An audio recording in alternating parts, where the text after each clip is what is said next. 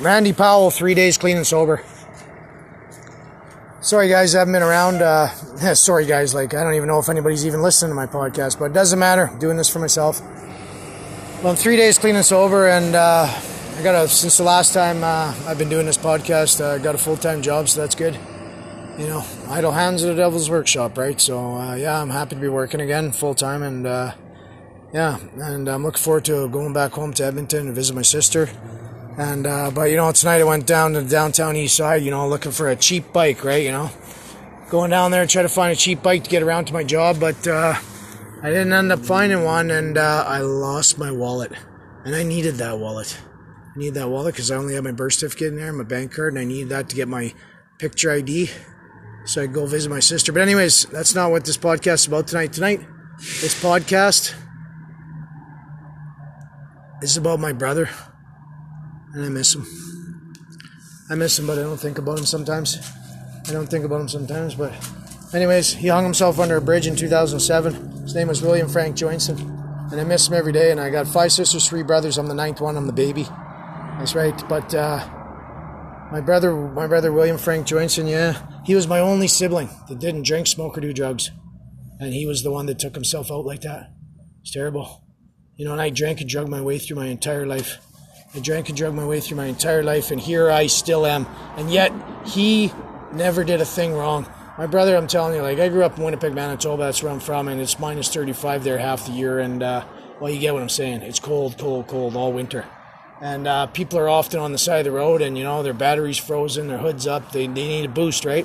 My brother, if I seen a car, we were driving somewhere, and I seen a car pulled over with the hood up, I'd be like, oh, fuck, we're going to be late. Because I know my brother's going to pull over and help this person. I know it. Right? And that's just the guy that he was, right? He was a good drummer, too, and he was a good singer. And he was just a super kind person, He was just super kind. There wasn't a mean bone in his body.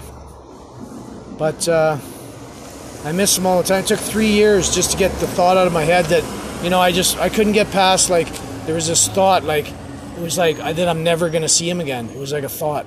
But it came with it was as much a feeling as it was a thought. But it took me 3 years to just get past that part. Just that part of I'm never going to see him again. But I'll see him again on the other side. I know I will. Anyways, this podcast, I'm actually going to entitle it The Last Time I Ever Saw Him. So I'm living in Calgary. This time I spent 33 years in Winnipeg, then I moved to Calgary for 6 years. I'm living in Calgary with my girlfriend, Valdine. And we're living there, and we got a nice apartment downtown. It's Christmas time. Well, we're all from Winnipeg, and, everybody's back in Winnipeg, except I'm in Calgary, he's in Edmonton, so they're only 2 hours apart. So I told him, you're alone for Christmas. Come spend, a few days for Christmas with me and Valdine. And he hummed and hawed, and I says, come down here. You're not staying for Christmas by yourself over there in Edmonton. So anyways, he drove up to see me, and I remember he was so happy when he's coming to see me too. And, and I always wanted to go to an auction, Ford Advisor, I always wanted to go to an auction, right? See a real auctioneer, a real live auctioneer. So anyways, when he was visiting, I don't know, my brother was like that. He could always pull a rabbit out of a hat. Anyways, he found an auction. It was just down the street. It was a restaurant. They were selling their restaurant. They went under. They went bankrupt. They went under this restaurant. So they were selling all the restaurant equipment. So they're having an auction. There was an auctioneer there. So we went and checked it out, and then we went out for lunch and stuff. And it was a really good day, yeah. And I got to see a real live auctioneer, yeah. So that was nice. Thanks to my brother, yeah. And then I think it was the next day or the day after that, but he was leaving. And we were standing out front of my high-rise down at the bottom there, and he said he was going to get his van because he parked it in a public parking, in-park thing, up a couple blocks away, and he went to get his van, and he said, I'll come back, and I'll meet you guys downstairs, we'll say goodbye. I says, all right, sounds good. So I go downstairs, and there he's standing there by his van, and we're talking and stuff like that, and I'm just I'm wishing he wasn't leaving, right? But anyways, I'm trying to convince him to move to Calgary. So anyways, as we're talking, I look across the street and I see this, there's this woman and she's digging in the trunk of this car.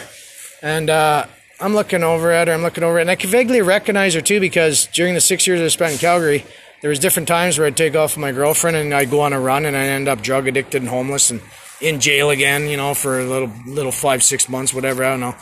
But anyways, so I kind of remember her from the dope show in Calgary, but I couldn't be positive. But anyways, she comes walking over and she's about 7-8 months pregnant. And she comes walking over and there's me and my brother William and my girlfriend Valdine. And she comes walking over and she, I still don't remember exactly what she said, but she started spinning her sad story because she was trying to get, she wanted to get some help, some money or something, right? Or whatever. But, and anyways, the reason why I don't even know what she said is because before she could even finish what she was saying, my brother pulled his wallet out and gave her a $50 bill. He just seen this woman. She was asking for help. She was pregnant. And he didn't think twice about it. He just said, he just gave her $50. You know what I mean? Most people don't do that. But that was my brother. And that was the last fucking time I ever saw him. And that just pays tribute to my brother's life though. For me to be able to say that, for that to be the story for the last time that I ever saw my brother. Of course it would be something awesome like that because my brother was awesome and he was generous to a fault. And the world's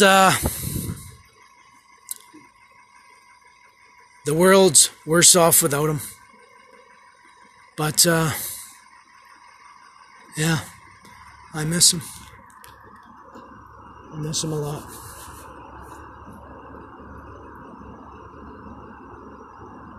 I love you, William.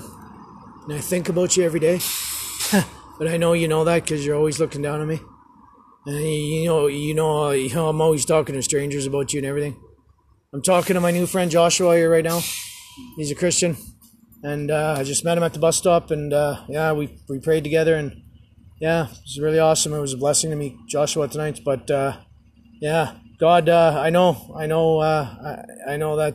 William, you're looking down on me. And I know that you put people in my life, good people. You put them in my path. And, yeah. And, but I miss you. It's like, I just feel like nothing, I don't know. I just miss you, that's all. I just can't find anybody like you, what I mean? Like, I know I had big plans for us too because, I'd always fucked my life up my whole life and you're always trying to steer me in the right direction.